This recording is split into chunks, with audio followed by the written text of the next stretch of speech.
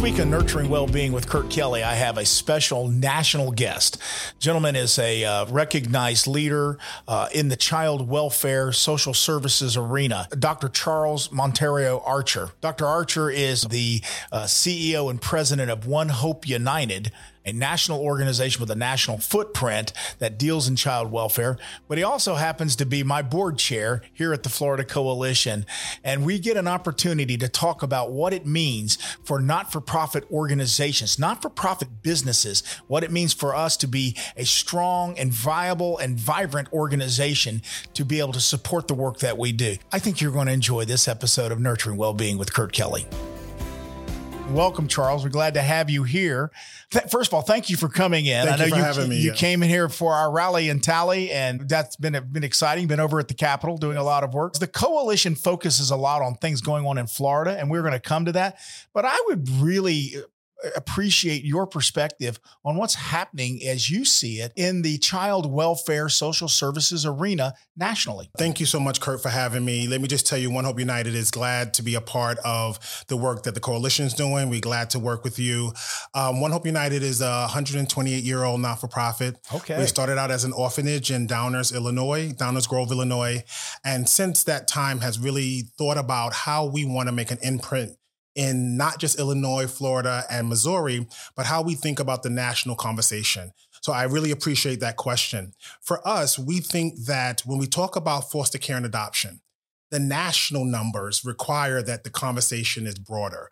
When we hear that there's at least 60,000 kids in the last 5 years who've come back into the system of care, that's a national concern. We can think about things locally from where our central office are, where our programs are, but if we're not thinking about how we are either perpetuating the system, trying to change a system, or try to evolve a system, then I think that that's where the national conversation comes in. You also think about the issue around transitional living. We have youth who are in care who become 21, and we want them to be productive citizens within society. That also means that we got to think about the policies that we've already have in place to ensure that they're going to be able to thrive once they leave. This is a really serious conversation, even when you think about childcare and early education. We know that the governor here and the first lady here in Florida are concerned about children. That also equally means that we also must be talking about this in the other 49 states. The uniqueness and the large scope that we look at, we had a national intention to kind of get America to really learn a lot from great models like Florida. Now, I can have a conversation, did they do it right? But they put together a national piece of legislation called FFPSA, Family First Preservation Services Act. And the real intention of that act was to try to move people upstream to keep children and families together so that they do not come into the deep end of the services, the more expensive services, and no matter how you look at it, they're traumatized. Mm-hmm. And so we were supportive of that, but unfortunately, what Florida had done, we had a very good waiver that was done that allowed us to actually move dollars around to where it was needed and to use it for prevention. And of course, when the federal government comes in, they cannot just do it like Florida. And I remember talking with them about that. And I said, well, you may be setting us back a little bit. I think we've done a pretty good job of modifying some of the possible negative effects and so forth. But just looking at it from your outside perspective, but then you also have a big footprint here in Florida. Let's do some comparison. What do you see that maybe Florida's doing right, and some things maybe we can learn from other areas? I think, when you think about the purpose behind that act, and the act purpose was really about permanency and prevention. Correct. And those are the things that we've heard earlier today from the Secretary Harris of DCF around the numbers that Florida is doing to improve permanency and prevention. And I think that's kind of also a part of this national platform that we need to be thinking about is what are we doing to prevent kids from coming into care? And what are we doing to ensure that if they're in care, they're going back to their homes and finding permanency? The secretary mentioned this morning, and we know these figures, that we're at a 19-year low in kids being removed. So there's something right going on. And that's a cooperation with the government that has what I would use the term police powers. They have the authoritative aspect to remove children out of their homes for safety's sake and to put them into our system of care. I like the fact that they have resisted the temptation of doing that overtly, that they have tried to be very clear that that child really has to be removed. But if not, let's go surround them with good services. No, that's your heart. And I know that's your organization's Yes, heart. yes, very much so. My team, my cabinet, all of the executives, including the board of directors, are really focused on this continuum of care. We don't want to just reach into a family, reach into a child's life and help them from one particular aspect. We have to think about how do we build all the natural supports that they have, but then bring in additional supports to ensure that not only is the child going to thrive, but actually the family is going to thrive also. That's awesome. I get calls all the time from other states saying, we want to come look at what your guys are doing. And we're like, we set them up. We set them up for to come in and meet with our providers, our lead agencies. Is there anything that you've seen from an external perspective that you could say, yeah, I think other people could learn from Florida in that? I can tell you one thing, particularly because we're also dealing with this issue in Illinois, but Florida has been, the FCC and the provider community and the CBCs have been really thinking about this very differently. And that's the issue of indemnification. And that's something that I honestly believe that Florida is paying a great deal of attention on how do we solve it. And I think what I've enjoyed about being the chair of FCC is that discussion is not something that people shy away from. People walk right into the door and say, hey, this is what we need. This is what we believe. And that conversation with all the other state agencies is something that I think most states and other provider associations around the country could really value about how you're thinking about it. And I do believe that Florida might solve it faster than some other people that we've been talking to. So this week we had a conversation, and today I will be going over having a meeting with the legislator that is sponsoring a piece of legislation. We're talking about this. Florida, over the last 20 years, I go 20 years, Jeb Bush was really a champion for this, to say we want to treat the business community properly in Florida. We want to create an environment where the business community can thrive and create jobs and provide good services and all of those things. And we fully agree with that. Ron DeSantis comes in, says he's going to try to keep Florida open for business. And that's there's an expectation of business friendly.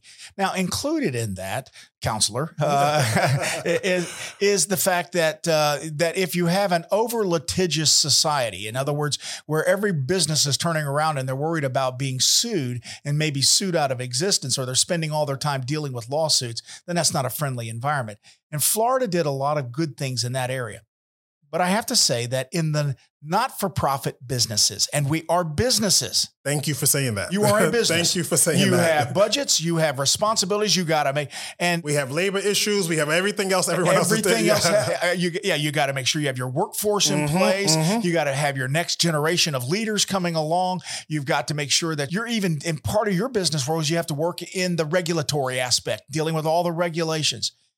And I would say that in the last 10 to 15 years, Florida's kind of taken a back step in that area.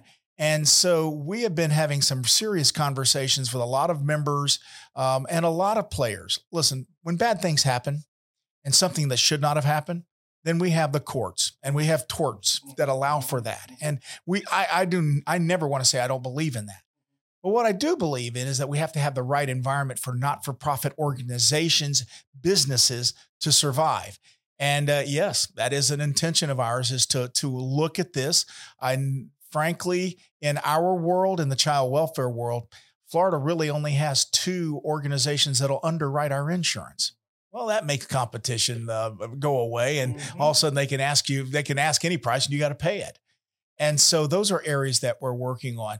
I do believe this is a problem nationally. I think the one thing that, there's a whole bunch of good points in what you just said. And one of those things is starting with the fact that we need states and government and leaderships and electeds to understand that we are businesses. Because in those conversations where we talk about Florida keeping it open for business, no one ever mentions the not-for-profit community. And I think a huge part about this, and I know this from my work in New York all the way to DC, is that the nonprofit community are really holding, sustaining communities. If you go around this country, any major city, and you go to any of the boroughs or the geographic areas, the not-for-profit community is providing jobs, providing opportunities, and really trying to solve local issues. And the human services issues. Absolutely. So somebody asked me, well, how come our lead agencies, our providers, how come they're not going to be for-profit? Because there's no profit in it.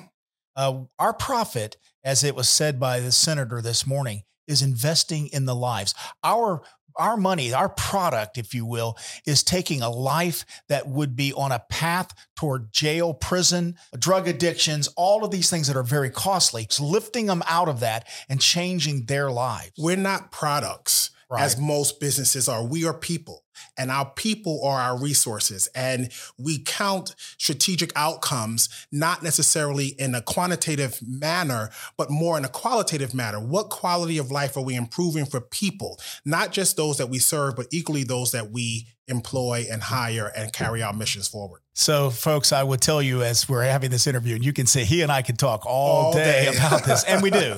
But let me say this. So as he runs a national organization, you use the word that strategic engagement. One of the things, Charles is the chair of our Florida Coalition for Children. Very much appreciate both wisdom, and his intention to bring the right processes in place, not just for me and my organization, but for our organizations, all of the different folks as we all interact. This association work is an interesting type of work. And so you got to pull it all together. You said that your organization, and I want you to talk about it and then come back and talk about a little bit about ours, but you talked about you're doing a strategic plan. Let's give the world a little bit of understanding when we talk about not-for-profit organizations. When they build their models, they use the same type of modeling process as any business. They're a business. Talk about a little bit about from One Hope, and then maybe we can talk about the coalition. Let me start, and I thank you for that question, but let me start with thanking my board of directors and all nonprofit board of directors, because they're volunteer boards of people who are committed. And the One Hope United's board of directors, led by great chairman right now, Anthony Austin, and a bunch of other chairmen, chairwomen in the past as well, have really dived into this thought of how do we need to think about the future. It's not just a document about a plan. It's also a thought process on what we're thinking about. So One Hope United has been working with our executive leadership as well as other Hope members around what are our priorities. So our priorities include, how do we always provide comprehensive and quality services? How do we decide on what we're going to do for innovation? How do we build culture? How do we brand awareness and acknowledgement? How do we also look at research? Because I think that's one of the things that the coalition will definitely dive into, but also One Hope United is thinking about. How do we look at data in order to inform how we might go out and advocate? And I think that part of what I've been doing at One Hope has really been an exciting part for me as chair at the FCC, because we equally have strategic priorities about better relationships with state agencies. How do we look at legislative advocacy? How do we support the community from where they are? And how do we continue to do the work that we do positively? I am glad that we're thinking about those things because, as you said, just like any other business, we must have strategy a part of this process. And I want to share that I believe the fundamental difference between the work that these not-for-profit organizations, strong businesses, great boards, boards that come from all different walks of life, great business people that are coming, bringing their experience, their time, their effort, a lot of times their money. They're involved in all of this. And what they're telling us as we're developing sort of leadership vision is where the innovation needs to be, where the creativity needs to be. If we're doing things the same old way that we did 20 years ago, no business survives like that. And so it's important to have the foundation of the past, but have the vision for the future. But I can tell you what you have brought to the coalition under your charge, and you took this on at a special time. You have really been a driver. I've given you my most powerful employee, Dr. Nellius, who I'm absolutely head over heels. Like, I think she's fantastic. Listen, she actually makes me look good. She's fantastic. She's smart. She's brilliant. And what I do is I have her working in these areas as we can all come together. But what I like is, this is not going to be a document that's going to get stuck on a shelf. No. Any corporation that builds a strategic plan and it goes on a shelf, you're not going to have that CEO very long, or you're not going to have that company going to be on the leaderboard very long. One thing that I'm doing at One Hope, but equally working with you and the board to do here at FCC, is what are the metrics that we're going to monitor? For me personally, with the strategic plan that we'll have at One Hope United, all of my board reports, all of my CEO engagement, all of my outreach to the Hope members will be along these 5 strategic priorities, because that's how it continues to live. One other thing I thought you mentioned earlier that I just want to add into is that the importance of lived experience for innovation. Because, I can talk on my own team, my own executive C-suite, there's a few members who have lived experience. And that lived experience is what led to us developing what we're now doing here in Florida for innovation around therapeutic foster homes. Smaller homes with house parents and all the wraparound services, which innovation only comes from people who possibly have been in those situations. I have 2 staff members that have come through the system. And both of them are brilliant, and they are, and one of them, I mentioned that I saw her in a committee meeting one time, and it was a very intense committee meeting. And the way the camera angle shot, she was sitting, the person was speaking, and she was sitting there, and I could see her on camera. I didn't go over to the committee. I was just watching on TV, and I could see a big tear start coming down her face. And I texted her. I said, "What's going on?" And she says, "I can smell the room." One of the traumas that she had when she was a 4-year-old. And I said, "You need to come home. You need to come on back to the office. Come on back to the office." We forget that this work we do is dealing with the unbelievable pain and trauma. That's a lifetime trauma. Doesn't mean they have to live there. We can spend a lot of time working with that. But when we get those individuals infusing into us about starting to build innovation and creativity and new policy and new actions and putting resources to the right place, that's when it's special. And I think the beauty of what I get to do here, Charles, is I get to work with so many great leaders that are doing this all day long. I take it personally when I see some of our leaders struggling because of either funding or poor policy or even over regulations or not understanding what's happening in the culture. We've got some issues that are taking place now that this child welfare arena is more dangerous than it was. You think about this whole national conversation that we keep having here is, when we think about across the country, not-for-profits shouldn't be paid 90 cents on the dollar to do the work.